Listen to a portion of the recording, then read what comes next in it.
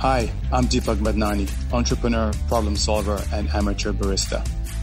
I am on a mission to help forward-thinking entrepreneurs succeed and grow by understanding two simple rules. Crisis is a clarity opportunity, and the question is never really the question. Today, I am putting my barista skills to the test and sharing a cup of coffee with resilient problem solvers from all over the world. Let's get started. So excited for us to finally got to do this. Woohoo! Make this happen. Yeah, and congratulations, hey. Yeah, I know. Yeah. Besides being in the same city, I know you are running around as we all are, and we don't have as many assistants as we'd like to have. We're still dreaming of that. Can you believe it? We get by.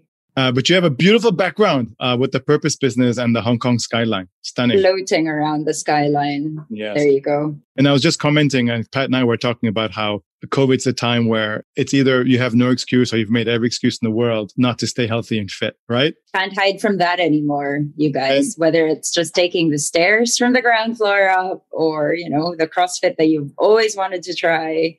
No excuses. And Pat, you have a secret love exercise, right? I mean, not a love exercise, but exercise that you love to do, right? What's that secret exercise that you love to do?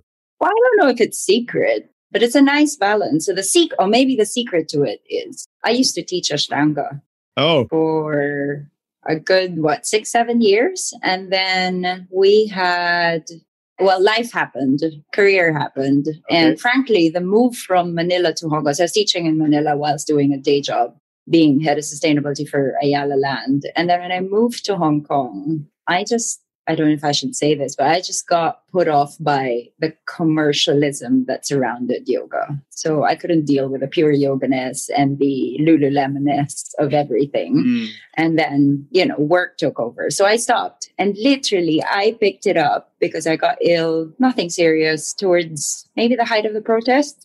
Just December 2019 or thereabouts. And I rolled out the very same mat that I've long had. And I just tried. I got back into it. Of course, your over 40 body is not the same as your under 20s and your 20-year-old, whatever, right? Trikonasana and everything is so hard. But that has saved me because little did we know that COVID was going to happen. So I got stuck in Manila in Q1 last year.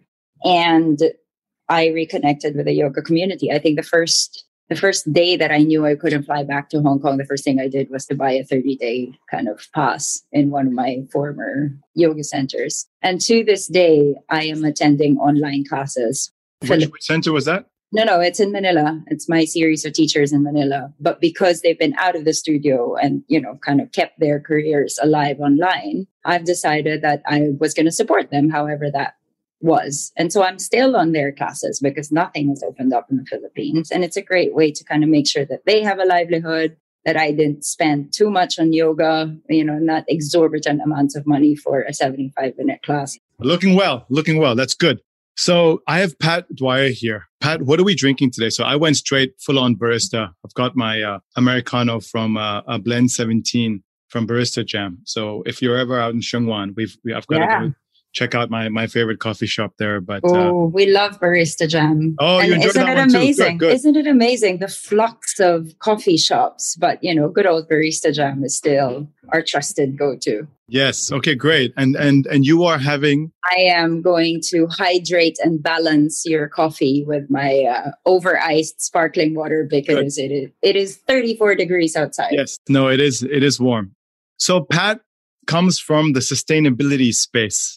20 years, and Pat's going to fit the mold of the unconventional entrepreneur who I have as guests time to time here.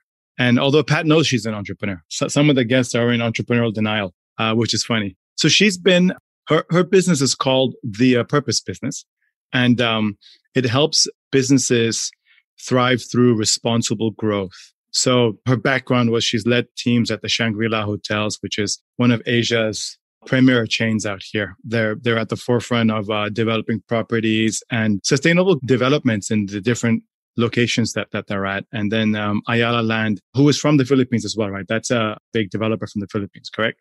She's going to go through a little bit at the end about what's keeping her busy now. but she's got a whole bunch of between Asia Society and the Royal Society of Arts, World Economic Forum, Young Global Leader, TEDx speaker. But I think what I know Pat brings to the table is a transformational mindset with a heart of sustainability and purpose. Okay. That's what she's bringing. That's her superpower. That's her purpose. And that's what she's bringing to the world. So Pat, over to you. I'm going to kick off by asking you, how did you get started in all of this, Pat? My goodness, where to begin? Like anything else, Asian women, I will blame my mother, and I love her to bits. And I'm an only child. She was a single mom and raised me on her own. And, she basically kind of raised me in a way that made me believe I could do anything. And Pat Dwyer is from the Philippines. Correct. 100% born and raised in Manila, not one of the 7,107 islands in the Philippines. I wish it were. High tide or low tide, actually the numbers change. But so I grew up in the Philippines. And while some people will say, but you sound Irish sometimes, sometimes you sound Jamaican and sometimes you sound Australian. That's just Filipinos. We adapt very well. So I was born in the Philippines, raised by a single mom who is a headhunter. And I think it's in my blood as well to kind of just connect people and look at people's strengths and find ways for them to shine on their own. But my mom made sure that I knew that there was a seat at the table for myself because she made sure I always did. And I remember her saying that if there wasn't, then you bring the chair, because you bring the chair and there will always be space. And if you're told there's none, you find it. And I guess that's it. That kind of sets the tone in terms of how I've fought for and go through all the things we're talking about: lack of diversity, lack of inclusion, discrimination, which I experience to this day on a daily basis, even whilst you're running your own business, and some very funny anecdotes there. But yeah, how did I get into sustainability? I guess it's really interesting because it's only recently when I made the shift from corporate to running my own. And here I will say, I never used to call myself an entrepreneur, but I think, the Purpose business is now 6 years old. And I cannot go around keeping on saying I'm not an entrepreneur, because obviously, I think you told me that in one of the sessions of yours that I attended at the Paperclip, right? So, you're solving a problem. There's a problem you found and you're solving a problem, and therefore you're an entrepreneur. Whether you're making millions or not is a second question, a different question. So she is the source of the sort of problem solving and the can-do attitude. But having gone from corporate to setting up my own, it wasn't something I really thought I would do. Like, I guess I may be an entrepreneur, but I was never thinking that I was entrepreneurial, i.e. the commercial side of it, wanting to set up your own. I always have worked in big organizations. I thought I always will. But 7 years in Shangri-La, I would say the MBA I never had, embedding sustainability in a business and, making the business case for it, fighting the bureaucracy, but also, that sector was heavily traditional in many ways, whether that's culturally traditional. When you say that sector, what sector are we talking about? The hospitality sector. Hospitality sector, cool. Yeah. Right?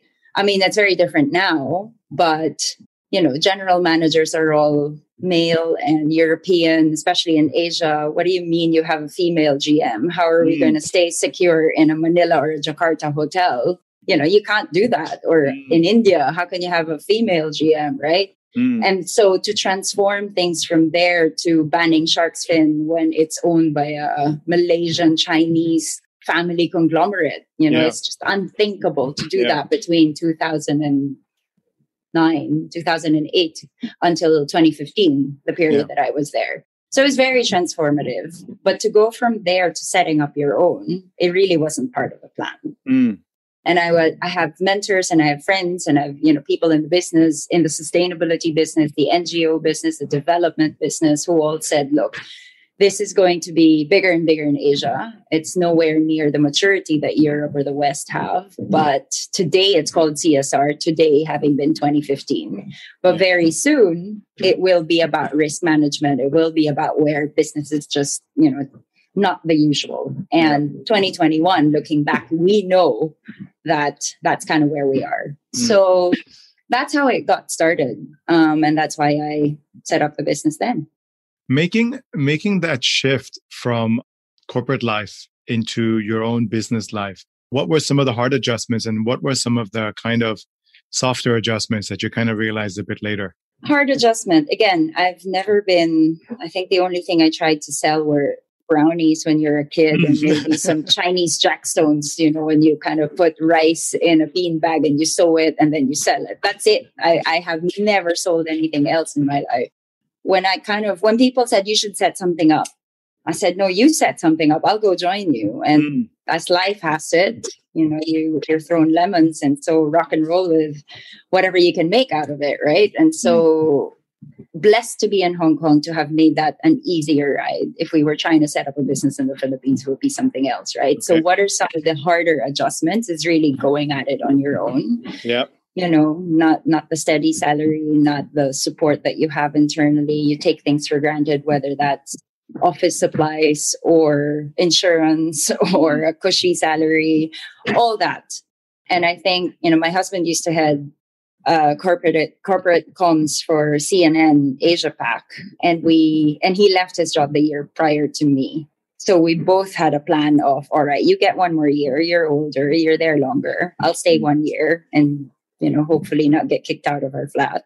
And then let's figure this out. It's literally pursue your dreams. So hard transformation is context all the way to, working from home even. And this is one of the things that the Purpose Business got right from day one. So the people who are experts in various issues of ESG who are in my team all said to me from day one, we're not going to be employed. We're not going to be a McKinsey. We're not wanting the corner office with, hundreds and hundreds of consultants.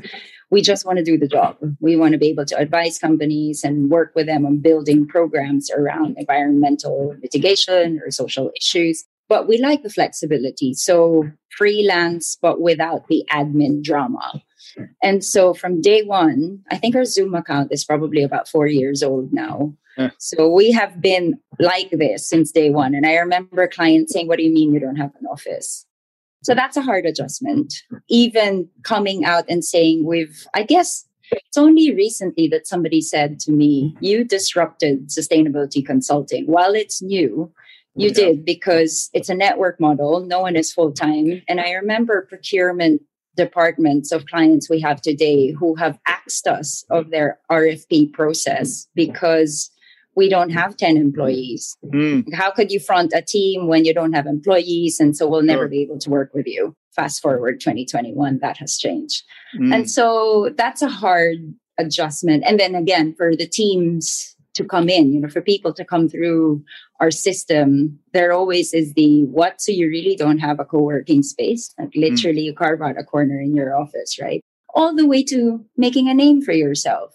So it's all that in the business side, kind of building a business, which I'm sure all your listeners know very well or are, wanting to hear more about. But the side path that is harder is we're also selling the understanding of sustainability. So between 2015 and 2021, when we opened our doors and called ourselves a purpose business, I get CEOs saying, what do you mean I have a purpose other than profit? Profit is my purpose. What are you talking about? And so, we didn't have Larry Fink championing purpose then. We don't have Davos talking about purpose then. There's no Simon Sinek then. So yeah, it would have been better off running a Barista Jam franchise because, it's just such a hard sell. So these are the hard adjustments where you're selling the concept of the business and then you're hoping that there's money for it. And that if they had money, they're not going to call the Big Four or any other boutique consultancy, and that they would call us. Yeah. So we really set ourselves up for something there. The soft adjustment, I guess, is changing people's minds and mindsets, whether it's corporates or it's organizations, NGOs that we work with. But at the end of the day, these are personal habits, right? So when you look at single-use plastics, that's a personal habit. And then you magnify that into Coca-Cola's issue or Vitasoy's issue in Hong Kong, then of course, it is a business issue, but the day-to-day change has to come from your consumers, has to come from the businesses that you work with. And so, yeah, those are the adjustments, I guess, that I can think of right now. Wow. If I can just play back some of this, Pat, I think one thing, and I'm not sure if you're aware of it, but the people that you've brought on board to work with you from two aspects, from the quality of the people and your working model. This topic of people, by the way, throughout all of my podcasts, I mean, that's just a common theme with respect to entrepreneurs. I think entrepreneurs have to realize and understand. Of course, we know that we need a team, so I don't think too many will struggle to understand that we need good people. And I think understanding what that word means, number one, and then what good people means with respect to how you operate as well is what's really important here. It sounds like you've had, I'm not saying no one's never struggled, but it sounds like it sounds like the people side hasn't been the big challenge for you. It's not the biggest. I'm very fortunate. Right? And I think it's because from day one, I was absolutely clear that I'm a generalist in sustainability. Someone is an expert in water, in ethics, in green building. So I surrounded myself with people who are far more knowledgeable than I will ever be, but I can set them up and bring them into conversations with clients and things like that. It was easy to attract that because they were looking for that space. Wow. However, I don't know if it's easy to attract that, but let's just say I had like-minded people who are willing to work that way. Okay, so that's another thing entrepreneurs will tend to miss sometimes is where their superpowers are, Pat, because I know you, I can say this, right? So Pat and I also did this Harvard Global Political Leadership Program about 3 years ago now. God, 3 years. 3 years ago. And it was, yes. Yeah, and 4. It was 3 weeks, right? It was literally something like 3 weeks. We were there was 40 or 50 of us, right? So, I mean, so Pat and I, a whole bunch of other people, we actually really know each other. Okay. And Pat, my observation again is, I think for a lot of entrepreneurs, whether they know it or not, they are natural leaders. It's something that, yes, you had to start your own business, but no, it wasn't something you would never do. Okay. Can I say that? Can I make that statement? Okay. Yes, you had to start your own business, but no, it's not something you would never do. Oh, I'm never doing that. No, you did it. 6 years later, you've done it. Okay. So there's no argument there. You've done it. There's no discussion there. Okay. There's a lot of entrepreneur coaches who talk about how entrepreneurs are technically unemployable. Okay? I think we make ourselves unemployable after we made that shift. Well, once you've made the shift, the freedom kicks in, number one. Okay. And the freedom and I'm going to use this word impact, the freedom to impact. And I know you are in the impact business, but let me also now clarify a little more. I think what helps your story a little bit is you are so clear on your impact. If this was just a for-profit venture, I would bet that the quality of the people that you have easily brought on board now, it would have probably been 3 or 4 times harder.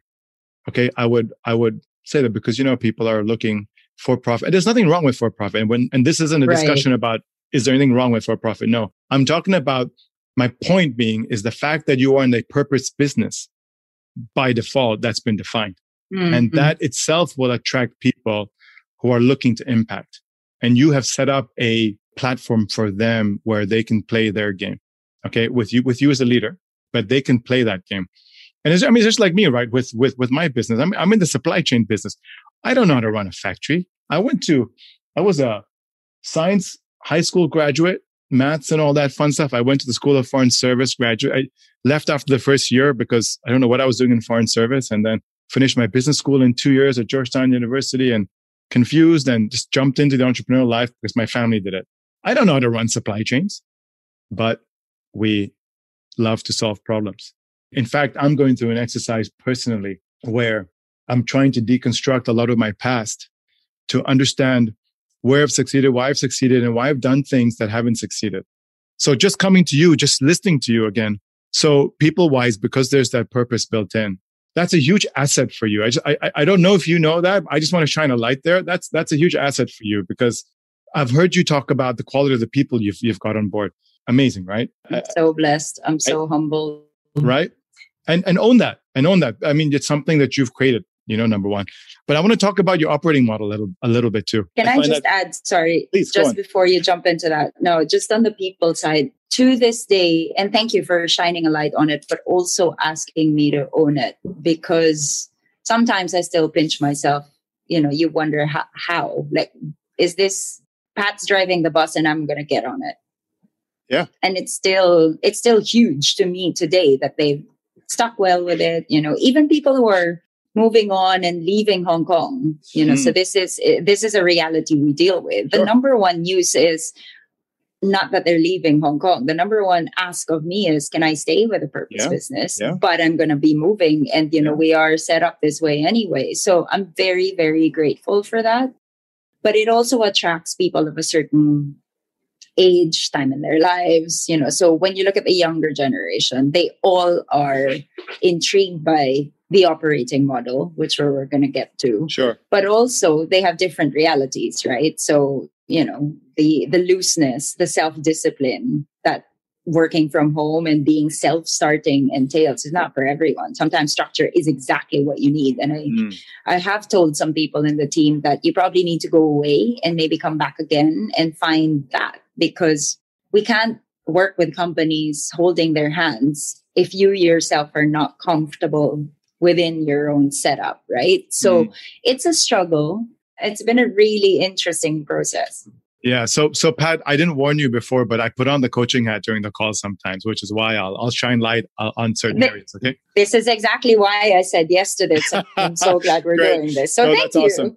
So, for a lot of entrepreneurs, coming to terms with what their superpowers are, especially in terms of leadership, I wrote down 3 things for me. Naturally a leader. I love to have fun. And, and this is me going back, like I had to go back earlier, right? So this is high school time even. I love being in teams. So it's not just leader, but I love being in teams as well. So it's not like a leader. I tell people what, I love also being in teams, and I love to have great people around me, And I realized that sometime during my entrepreneurial journey, you go through all these crucible moments, those are the words that we'll call them, right? And I know I've shared mine with you, and, we know a lot of what's going on. I think during that journey, I fell into survival mode. And once you're in survival mode, you're not in thrive mode. And so you kind of downplay where your strengths are. And coming back to realizing where your strengths are and how you play your game, coming back to that reawakening is when you start to really have more fun. I want to come back to this operating model for you. So listen, another thing about you that I'm observing is that innovating it comes naturally. You adapt easily. And the fact that you have the courage to apply that to a business that you don't even know about, that's what makes you an entrepreneur. Let's just say that. Imagine all those people that you're working with. I'm not saying you're better than them, but I'm saying that they think differently, right? So that's the difference between the entrepreneur leader. They are comfortable working within a system. So, this is, give me my racetrack, which is also okay. But you've offered that operating model for them to play in so they can work, right? Yeah, absolutely right. So own that as well, because where you're heading and where the world's heading, I'm sure COVID's impacted you, but with respect to running your business, yeah, Zoom's on. Let's go. Yeah. We actually had clients come to us saying, so you guys have been set up like this, do you trust Zoom? Yeah, we've been on it for how many years, and you've been on it because you're a client. And, for at the height of Zoom and March last year, when everyone was going crazy with this, the random advice that we were being asked for, is it secure? How long have you been on it? You seem to trust it, and we trust you. And therefore, what you say is gold. And, we don't write the liabilities for it. But yeah, you've kind of carved out a way. Having said that, COVID now kind of brought everyone up to the same kind of platform, right? So are we an innovation company? Are we continuously disrupting sustainability? And if so, how? And these are the things that we are sort of answering right now. I mean, if you look at 2 areas, right? One is your people model, and then one is how you impact, right? But if we just look at your people model, for a lot of people, that learning curve will take 1-2 years. Okay. Yeah, absolutely. So just double down on that, because that's just something that you do already quite well. And it sounded like, again, you were saying you don't like to manage people, but there are people who need managing. How are you looking at trying to solve that? There's 2 things, right? So managing people per se in running a business that doesn't attract me. However, I've always made this part of the way the purpose business is set up, because we came in at a time when sustainability was new. we all know that this is a teaching platform, so when the younger ones come in and zero sustainability background, but wanting to make a shift, we have someone who came from heavy design and comms making the shift. Someone was a data analyst somewhere wanting to learn ESG. We're also formative, we're investing in their kind of journey into sustainability. And I like managing that. In fact, I was told by someone who was helping me out a while back now in the business, why don't you just get a bunch of experts and amplify what you do?